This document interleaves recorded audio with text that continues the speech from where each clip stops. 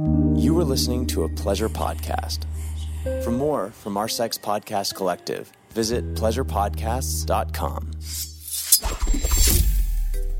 Holly Randall Unfiltered is sponsored by Twisties. Twisties is the ultimate lesbian glamour erotica website.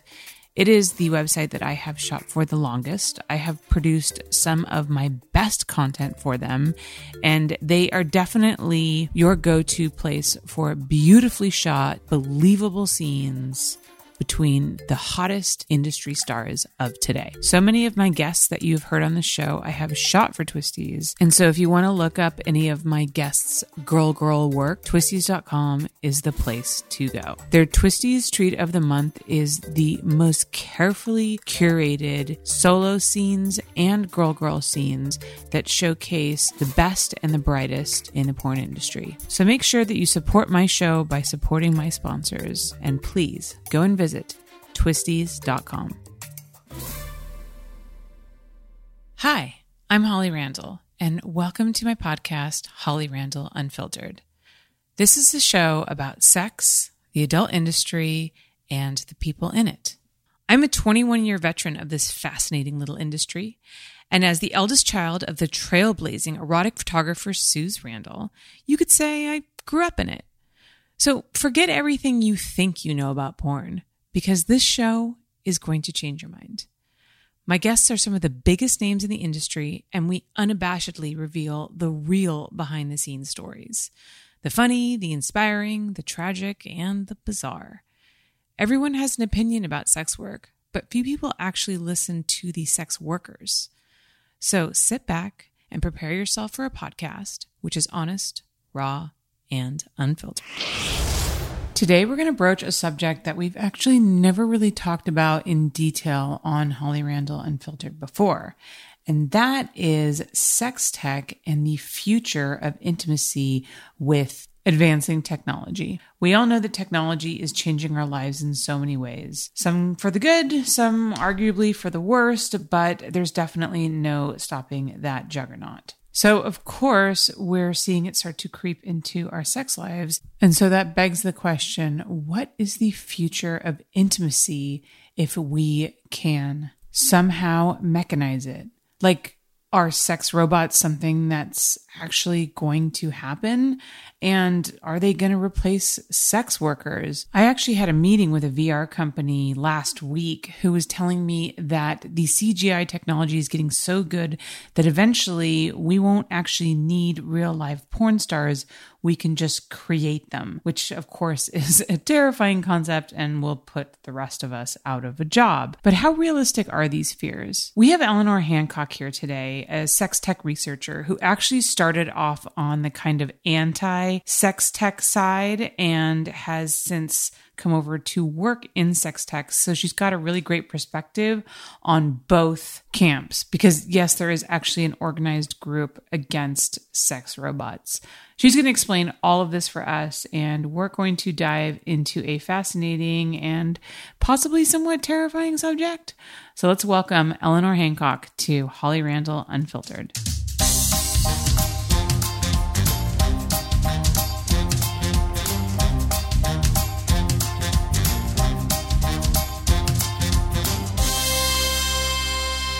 Hello, everybody. Welcome back to Holly Randall Unfiltered, coming to you from the void. Yes, I am in my new Daylight studio. A lot of you guys know that I moved recently and I'm still struggling to find a good place to record this podcast. So that's why I'm in like a different area every time I do this. So now I'm in my new studio. Excuse me for the floor being so dirty. I didn't get a chance to paint the cyclorama wall last night. But we're not here to talk about where I'm at. We're here to talk about where the future of sex technology is at. Yes, today we are going to talk about sex robots. Are they actually a thing? Like, how far are we away from a Westworld-like world? And what does sex robots mean for relationships? Could they actually be good for humanity? What are the ethical concerns around sex robots.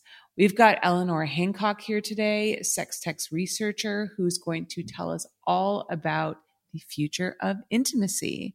Eleanor, thank you so much for joining us today. No worries. It's a pleasure. So, Eleanor, tell us, I guess, a little bit about how you got started in this field. Okay. When anyone ever asks me this, it's like, okay, wow, like, have you got 10 minutes? Let me sit you down. We've got an hour, actually. Yeah, no. So we're gonna get through this. So, right, basically, when I was at university, I was working at a homeless shelter. I was volunteering, so I had a lot of close proximity with sex workers. They did obviously tend to be more like outdoor-based sex workers, street-based sex workers. But, a lot of them had experiences in other areas of the adult industry prior to coming to us at a homeless shelter. So I was sort of exposed to, like that, a lot of people involved in that world. And then at university, I had like an essay that I was meant to complete. And it was about like the future of intimacy with technology. So obviously, I think that for the past few years now, the blend between technology and sexuality and our phones and our relationships and the way we talk and communicate has just been, getting more and more embedded with each other. So I chose to write about the future sex industry, and I focused a lot of it on sex robots because at the time I'd come across a book by David Levy, and it was called Love and Sex with Robots. And he basically made an argument that by 2050, sex robots would be in the sex industry, sex robots would be, really working their way into our homes. But the conversations I had with sex workers sort of, I don't know, they didn't really make me agree with him, to be honest with you. So I put it all into like an essay. And I basically sort of accentuated the idea that the jobs that sex workers do aren't just replaceable by technology. And then it ended up like, picking up a bit of momentum. And I actually went to debate with David Levy at the British Academy. And then I also became involved with the campaign against sex robots as well, which is sort of the polar opposite of David, and it's sort of trying to teach society about the dangers of sex robots. So I spent a bit of time on both sides. It's so interesting to me that there is actually like an organized campaign against sex robots, that like the fact that they are so already, in a position that we need to like campaign against them. I mean, where exactly are we on the sex robots trajectory? Like, because there aren't robots that you can have sex with yet, right? Like we have what I found, I learned a new word yesterday researching you, which I was really excited about, dildotronic devices. And that just means like dildos that are activated by technology, right? Like the internet, you can kind of talk like, I love that word, dildotronic. I don't know. It's like my favorite new word. But yeah, where are we exactly in that whole field? How far have sex robots come?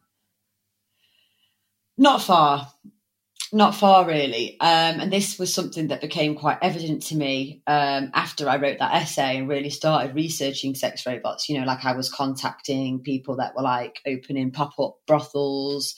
I was trying to get in touch with people that were presenting these sex robots on, television and things. And it was really evident to me that they weren't robots. They were, at best sort of dolls with an animatronic capability of some sort. It could move its head, have a mouth that, but it wasn't anything fully fledged. It wasn't anything like that we see in TV programs. We've had quite a few, like Westworld, and we had Humans on Channel 4 in the UK. I'm not sure if it's available in the US as well. But yeah, we are so far away from that yet. Which is sort of why I then started looking at other things like, dildotronics. There's also a word called teledildonics. I'm not sure if you've heard of that. But yeah, I think that teledildonics, dildotronics, they all sort of fall under the sex tech umbrella. And for me, I was sort of thinking like, wow, I'm here and I'm writing essays about sex robots, but actually there's other stuff expanding in the world that's having more of an impact on sexuality because they're more accessible.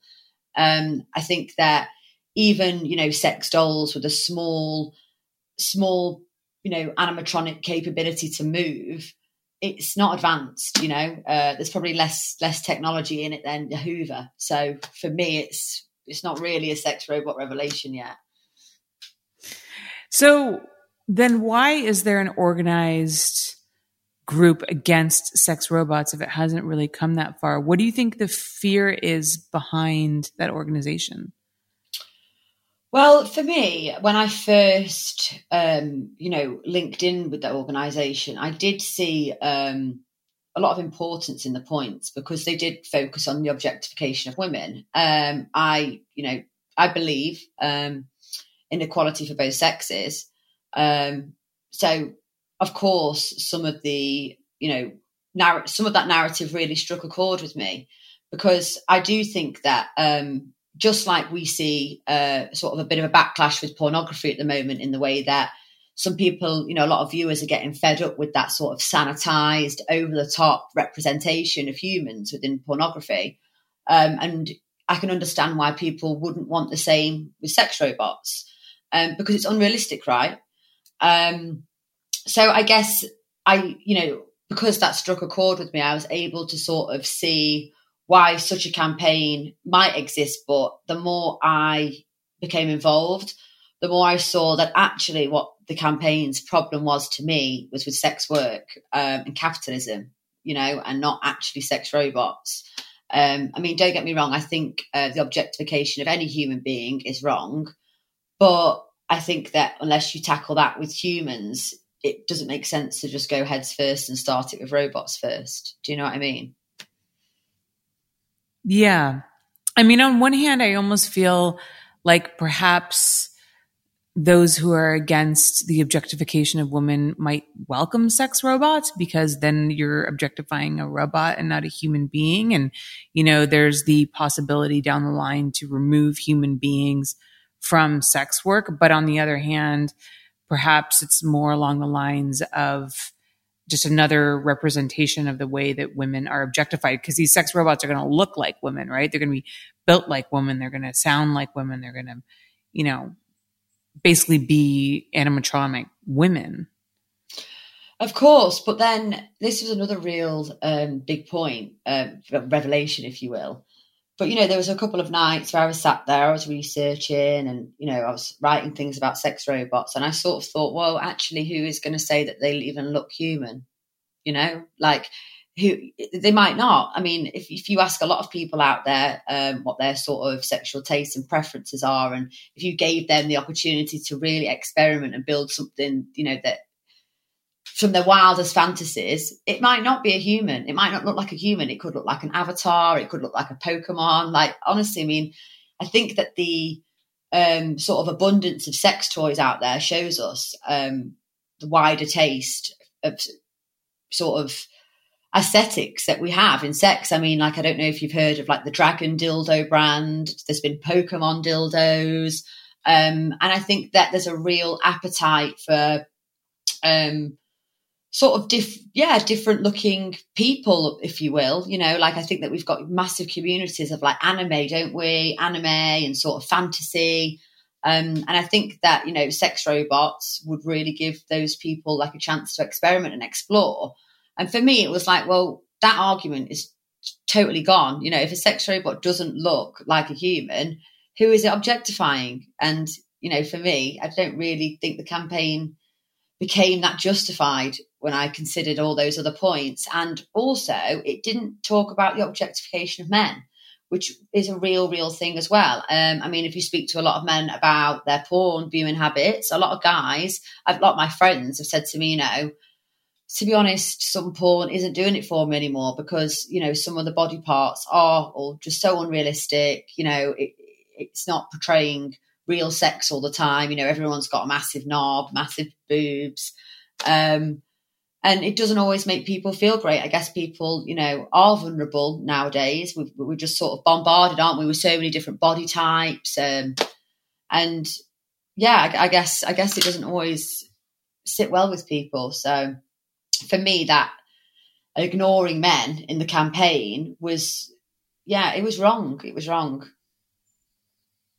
You know, that's really interesting that you brought that point up, because that is something that I always mention when I kind of talk about or argue against the idea that like porn is degrading to women, because the subject is always women, right? Like we never talk about, is porn degrading to men? We never talk about the male porn stars as victims. We always talk about the female porn stars as victims. And for me, the fact that like you're always casting women in this victim role automatically, you know, and this is generally from people who don't talk to sex positive sex workers. I mean, look, obviously there's always going to be sex workers who are going to have a bad experience in the adult industry. That's inevitable.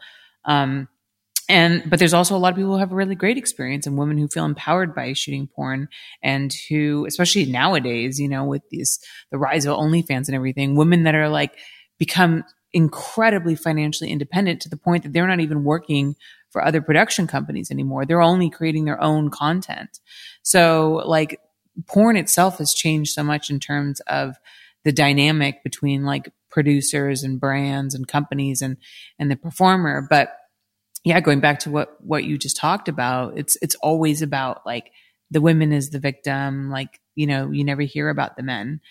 And so, you know, I wonder then if, like you said, that these future sex robots may not always look like people. And then you're like, okay, well then who is it objectifying? Is then the fear with sex robots having to do more around the fear around sex, or the fear around intimacy and human communication? I mean, we're already seeing, you know, problems with, you know, the rise of the internet, with social media, where people are starting to feel disconnected from each other.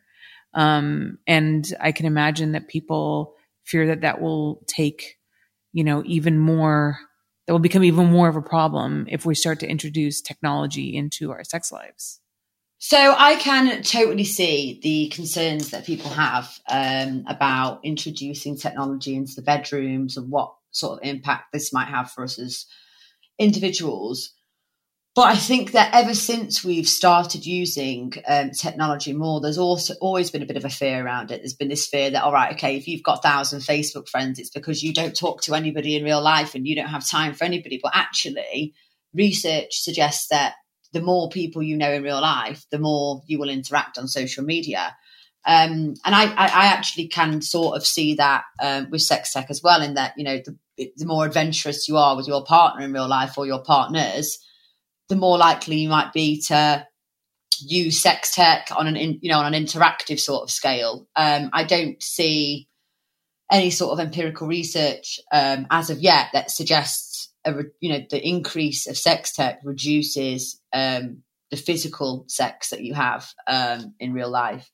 I actually think that it's a really great way to practice, to be honest with you. If you're someone that's a bit shy in bed, or a bit shy about learning about your body, about masturbation, about trying things out, connecting a sex toy with somebody that you've never met before in a remote setting that's totally secure, so totally private, is actually quite revolutionary.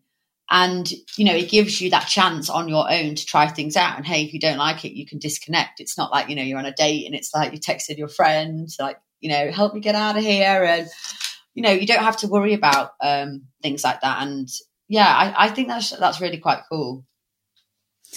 You know, actually, that reminds me of something that I think a lot of us don't necessarily consider, people especially who are against, the capitalization of sex. Is I had a member of my Patreon who mentioned that, you know, he's handicapped. And he was kind of arguing for the need for sex workers in a kind of therapeutic and sexual way, because he said, look, you know, I'm handicapped. He said, I don't get to like date. Like women are generally not interested in me. It is very difficult for me to find somebody who wants to have sex with me.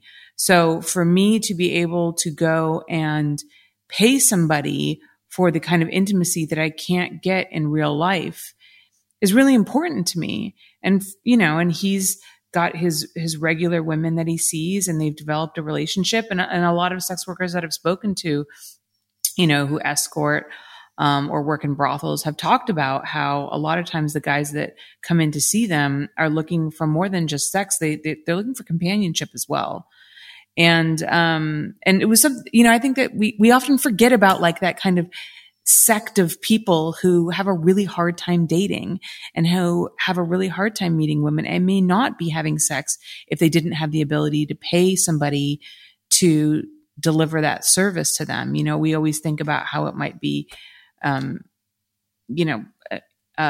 ruining relationships with married men or something. You hear that a lot. So, I could see how sex robots could help even more in that area with those people who have a hard time connecting with people in real life.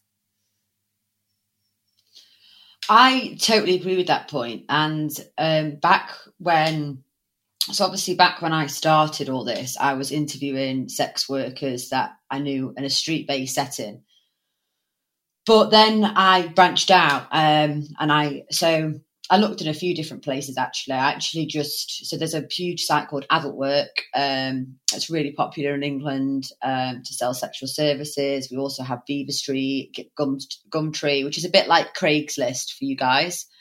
And I just sort of actually contacted people, sex workers on there, and just asked if they'd be interested in having either a phone conversation with me. And once I sort of had a relationship with some of them on the phone, I met with them in person to conduct interviews. And I did speak to a few that had a lot of disabled clients.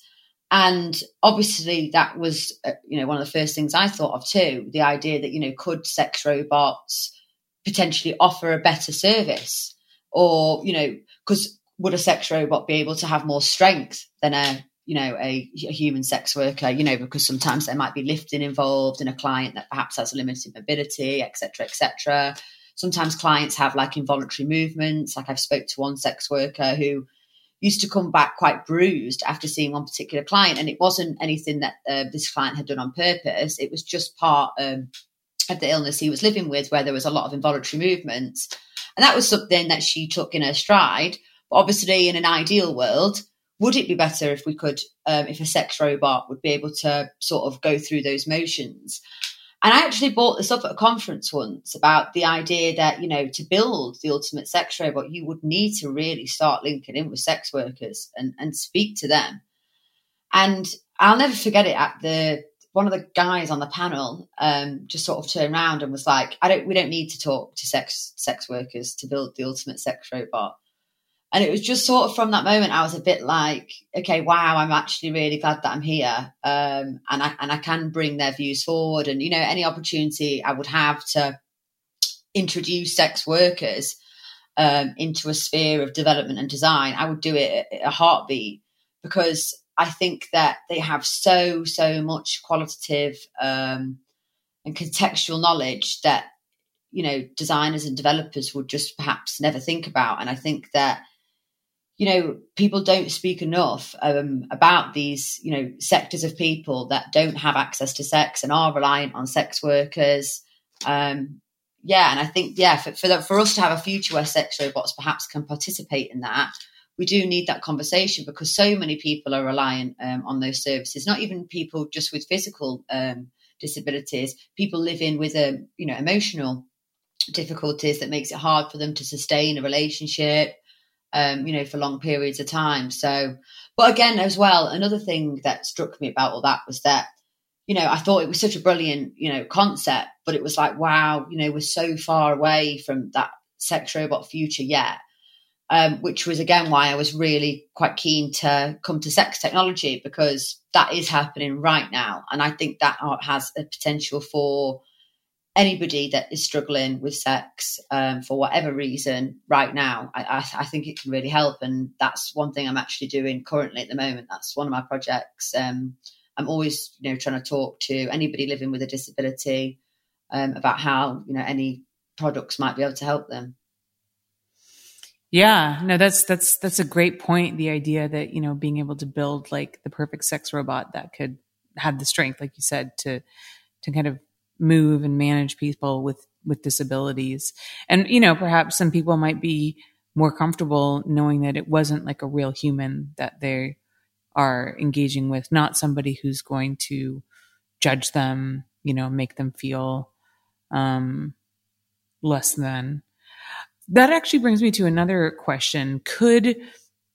Because I was looking at the links you sent me, and I was looking up some kind of questions that people were kind of throwing around about sex robots. And could sex robots be introduced in a way where they could help one partner's with sexual release and the other partner wouldn't feel jealous because it's not a human being?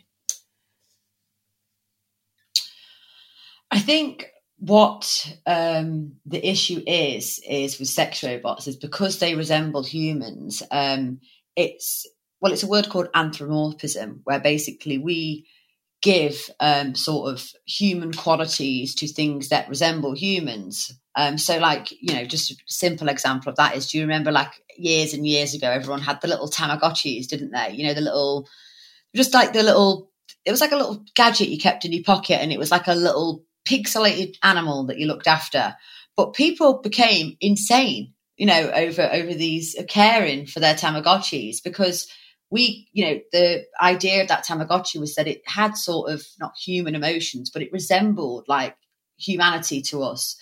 And, if you look at the way sometimes people relate to toys, relate to animals, I think that we really, once we see that resemblance in a human, it taps into our emotions in a different way. So for me, I feel like it's such a personal thing that it will always be quite difficult, I think, to bring another, human-like entity into a relationship where there are just so many different complex emotions. But again, this is what really inspired me about sex tech, because obviously they don't resemble humans. I mean, I have the key on here. This is one of the sex tech devices that Kiro make. But obviously this isn't really going to arouse any sort of jealousy, I don't think. I mean, I personally wouldn't be jealous of that, in the sense that, it doesn't look like a human. It doesn't act like a human. It's something that, once it's used, it goes in a box under the bed, in your little drawer. Whereas I think that, once it's a robot, it has a presence in the room. For me personally, I'm actually really open-minded. I would probably have a threesome with a sex robot, but I really do understand those feelings about that. I actually, as well, I write poems, like as a hobby. I've always loved creative writing, and because of like my experience in this industry, and my research with sex robots, I have started like a series writing poems about like the future of sex toys and robots. And one of my poems is actually about the three-way relationship between a robot, and it's trying to address those concerns. That I think, like a robot can be turned off. It's never going to tell you not to do the dishes or come home, and you're only having one pint at the pub, and then you're back here. You're not going to get all that. But again, what you won't get is, it's not a human. It's not a human. And I think that deep down, all of us want to be, loved, and we want to love, and we want to love in return. And I think that we know that that is a human thing. So I personally, I wouldn't be so sure that just because a robot, walks and talks and looks like us, we would be so quick to throw everything to it. I mean, it's like the Kindle thing, isn't it? I think when the Kindle came out and everyone was reading online, everyone was like, oh my God, books are going to be gone within a year. We're never going to read again. But actually, they haven't lost their place in society. And I really sort of hope that we see the same with sex robots in the future and with sex tech. It's not a replacement. It's something to accompany your experience. It's something to help educate you. It's not a replacement of human physical contact, full stop, at all. And nor does it ever try to be. So, yeah. Do you think that sex robots could be programmed in a way where they could learn people's preferences? They could learn, how to masturbate you in a way where, how like, some guys like it hard, some guys like it soft, like every guy's kind of different. Would sex robots be able to learn your preferences? Well, yeah, I think that obviously machine learning would make that possible. But I think that this was, one of my considerations when I looked at, the context of sex robots in brothels and things like that. How would it's like, for example, there was a Microsoft chatbot that went on Twitter, and the idea was that it used deep learning to sort of learn and interact with people. But obviously, what Twitter's like, it's a bit of a cesspit, isn't it? So within an hour of being on there and learning from humans, it turned racist, it turned homophobic. It took that to take it down. And I remember seeing that, and I remember thinking, what would a sex robot learn in a brothel? Really, what would it learn? And that would be totally, unfiltered, because unless you're going to have somebody watching in the room every time somebody sleeps with this sex robot to check that it's all PC or whatever, it would be quite difficult, wouldn't it? So, yeah, I mean, I think that for me, it would be much easier for a robot to do that in a personalized setting, because, it can learn your settings the same way your computer does. It can ask you, you can set things up. So I think it will be possible, but it's a long way away yet. Right. All right, guys, we're going to take a commercial break and we'll be right back. So hang tight.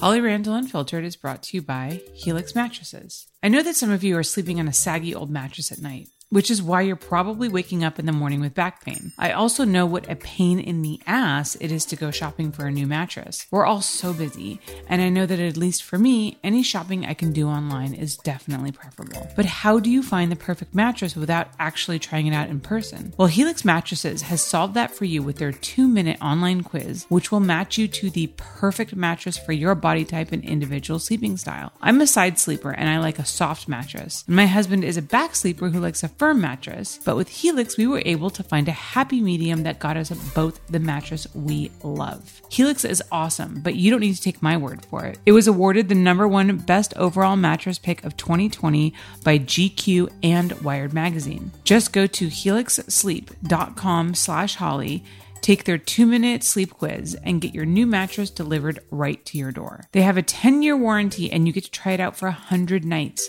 risk-free. They'll even pick it up if you don't love it. And right now, for Holly Randall Unfiltered listeners, Helix is offering up to $200 off all mattress orders and 2 free pillows for our listeners.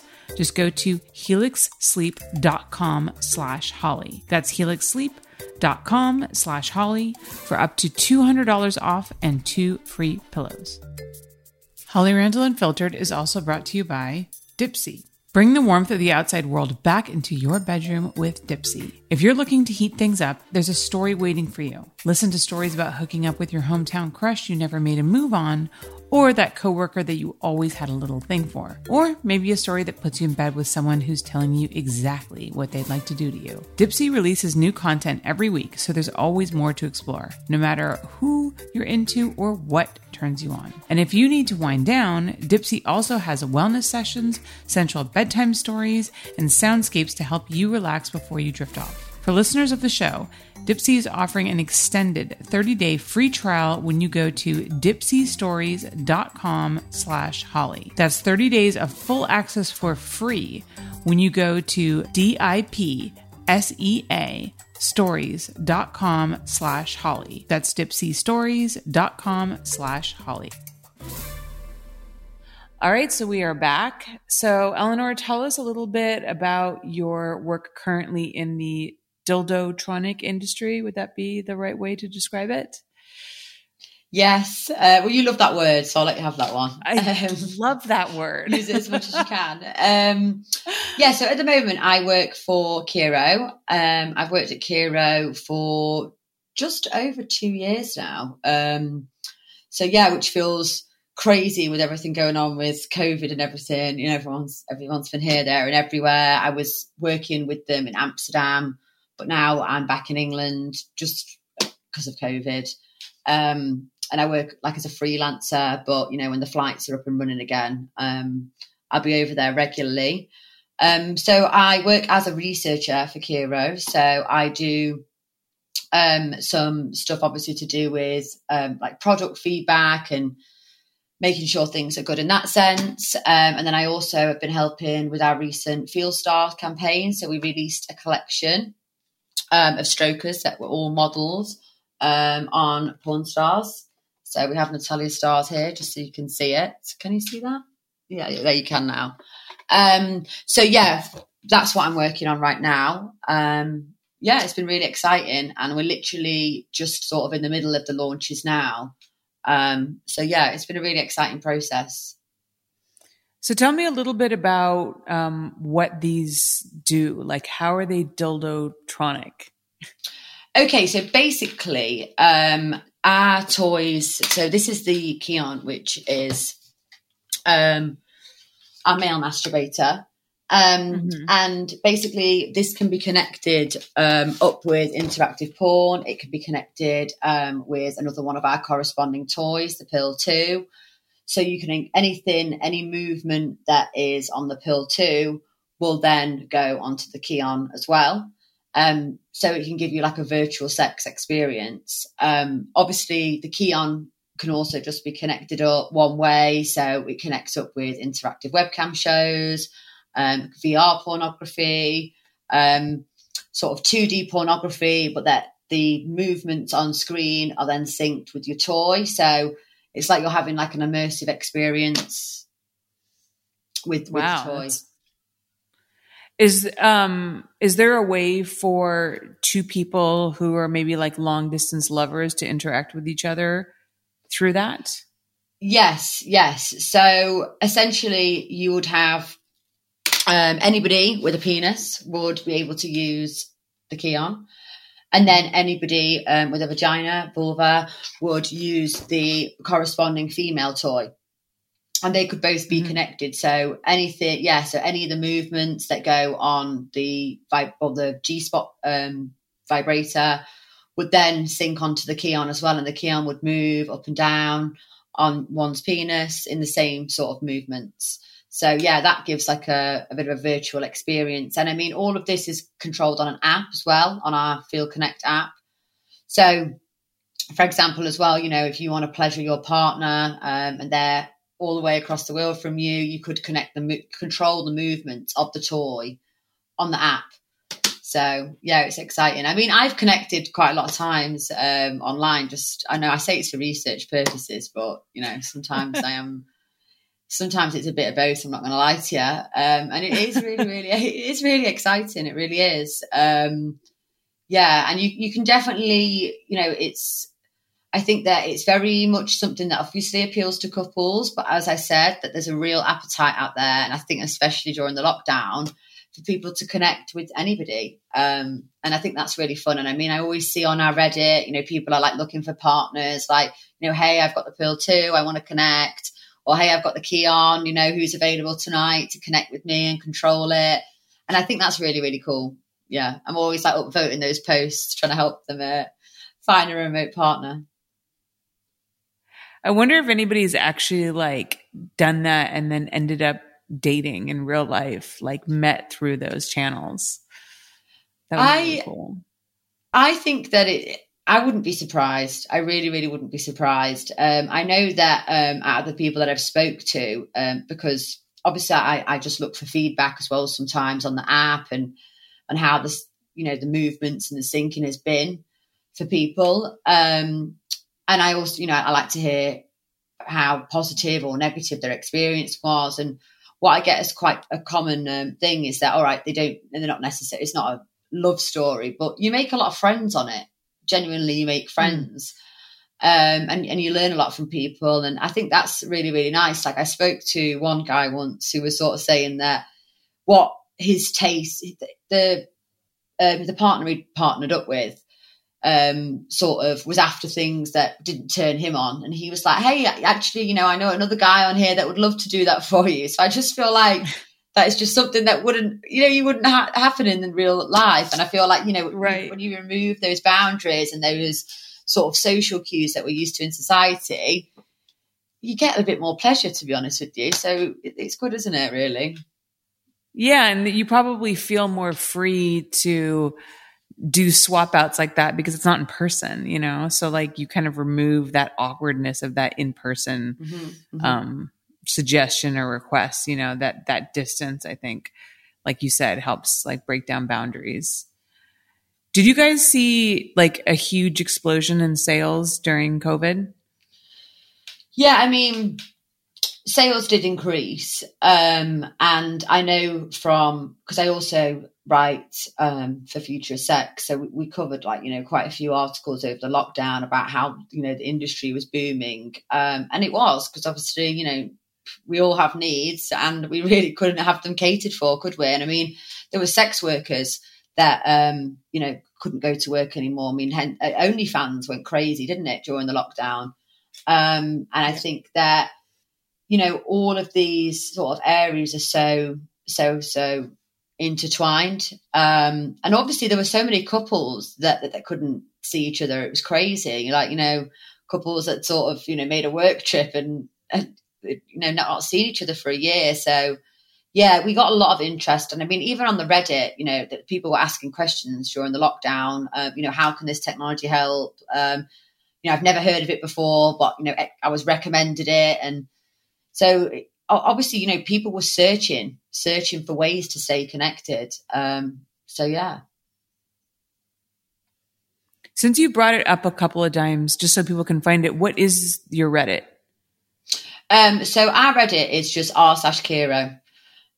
So I will give that as a link at the end. But yeah, we have our own community on there. And there's also a user for Kiro if you want to get in touch with them, and it's just Kiro Amsterdam. But we'll make sure to get a little link.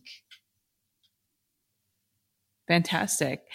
So what do you think is the next step then? Where are we in advancing the future of sex tech?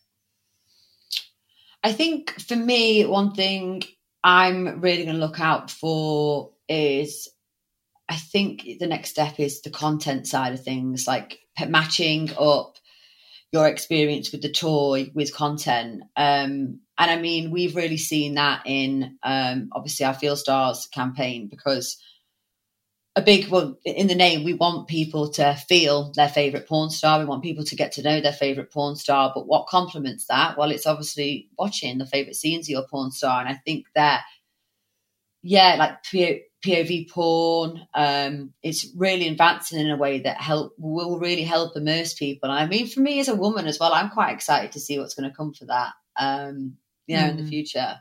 So yeah, I think that VR is perhaps a bit inaccessible for some people at the moment, or they feel it is, just because of the cost of headsets and things like that. But, I know enough people that have had a brilliant experience with just a mobile VR headset and a key on. So, yeah, I think that the more word gets out there, the bigger this is going to grow. Yeah. It's interesting, right? How technology tends to go in directions that it's hard to anticipate. I mean, I remember 2-3 years ago, I was having meetings with people telling me that I had to get into the VR market right now. It was going to explode in the next year. And that's all porn was going to be, was VR. And that hasn't happened. I mean, there's definitely a growing interest in VR, and there's definitely VR companies that are doing well, but it didn't have the takeover of the porn market that so many people were telling me about. And I don't know if you remember that there was the whole 3D craze for a minute. And there was one company in particular that I knew spent hundreds of thousands of dollars on 3D equipment to make 3D porn. And that just sank. And they lost so much money. Yeah, I mean, I think that it comes down to difficulties with the hardware, to be honest. And also as well, how can VR porn take over when you've still got free porn? Literally by, you know what I mean? It's just people aren't bothered really, are they? We always want a freebie, me included. But again, I think that we're starting to learn more about free porn. I think that, for example, OnlyFans, and sort of listening to a lot of the creators on there and why the porn industry was harming them and harming their income, it has, brought a shift. And that shift will work in favour of VR. And I mean, if you're investing in sex toys, interactive sex toys, a subscription for VR porn, it's not really a bit much extra, is it? Whereas I think before, perhaps people didn't feel the need, you know what I mean? So I 100% do think it's one to look out for. And I mean, as well, we've got to think that there's a bit of a difference between like VR porn and interactive porn. So interactive porn is obviously still 2D, but it just connects with your sex toys. So, giving you that interactive experience, giving you the sort of hands-free experience. And, for a lot of people, I can see why that would be fantastic. I mean, if you think that there's millions and millions of people living with hand mobility issues just from something like even arthritis, interactive porn with sex tech is brilliant for them because it's obviously going to take the work from them. So, Yeah. I mean, I think if anything, what we've seen in this last year is, the human desire for connection. And that's why OnlyFans has done so incredibly well. And I would imagine that will continue on with the interactive sex toys and anything that connects people in some way or another. But it'll be really interesting to see. So thank you so much for coming on and giving us some insight into the future of sex tech. It was really interesting. Where can people find you online? Okay, so if you want to learn anything about Kiro, please do come to our Reddit. You can contact the moderator, Kiro Amsterdam, and obviously check out our main site. It's just www.kiro.com. And we have all the stuff about our Field Star collection. We've done like loads of interviews with the girls. So it's exciting stuff. Definitely come and have a look. Fantastic. Thank you so much. No worries. And you guys can follow me on Twitter and on Instagram at Holly Randall. You can support this podcast by going to patreon.com/Holly Randall Unfiltered. And thank you all so much for coming. Eleanor, thank you again for your time. No worries. Thanks for having me. Bye. Thank you so much for listening. If you love my show and want to support it, I ask that you take the time to rate and review my podcast. Now, if you're not sure how to do that, you can go to ratethispodcast.com/HRU, and you'll automatically be directed to the various podcast apps your device supports, and then be led to the place where you can rate my show. 5 stars, of course, and leave your glowing review. Okay, it doesn't have to be glowing, but say something nice. You can also financially support this show through my Patreon by visiting patreon.com/Holly Randall Unfiltered, where you get so many perks for your support. Things such as early releases and live recordings of my interviews, merchandise such as stickers, mugs, and hoodies, autographed copies of my photography books, free access to my private Snapchat and Not Safe for Work website, hollyrandall.com, and my bonus podcast, My LA Porn Life. Also, join my Facebook group at facebook.com/groups/Holly Randall Unfiltered, and you can watch the video versions of these interviews at youtube.com/Holly Randall Unfiltered. Oh, and of course, sign up for my newsletter at hollyrandallunfiltered.com and get all the info on upcoming guests and special projects.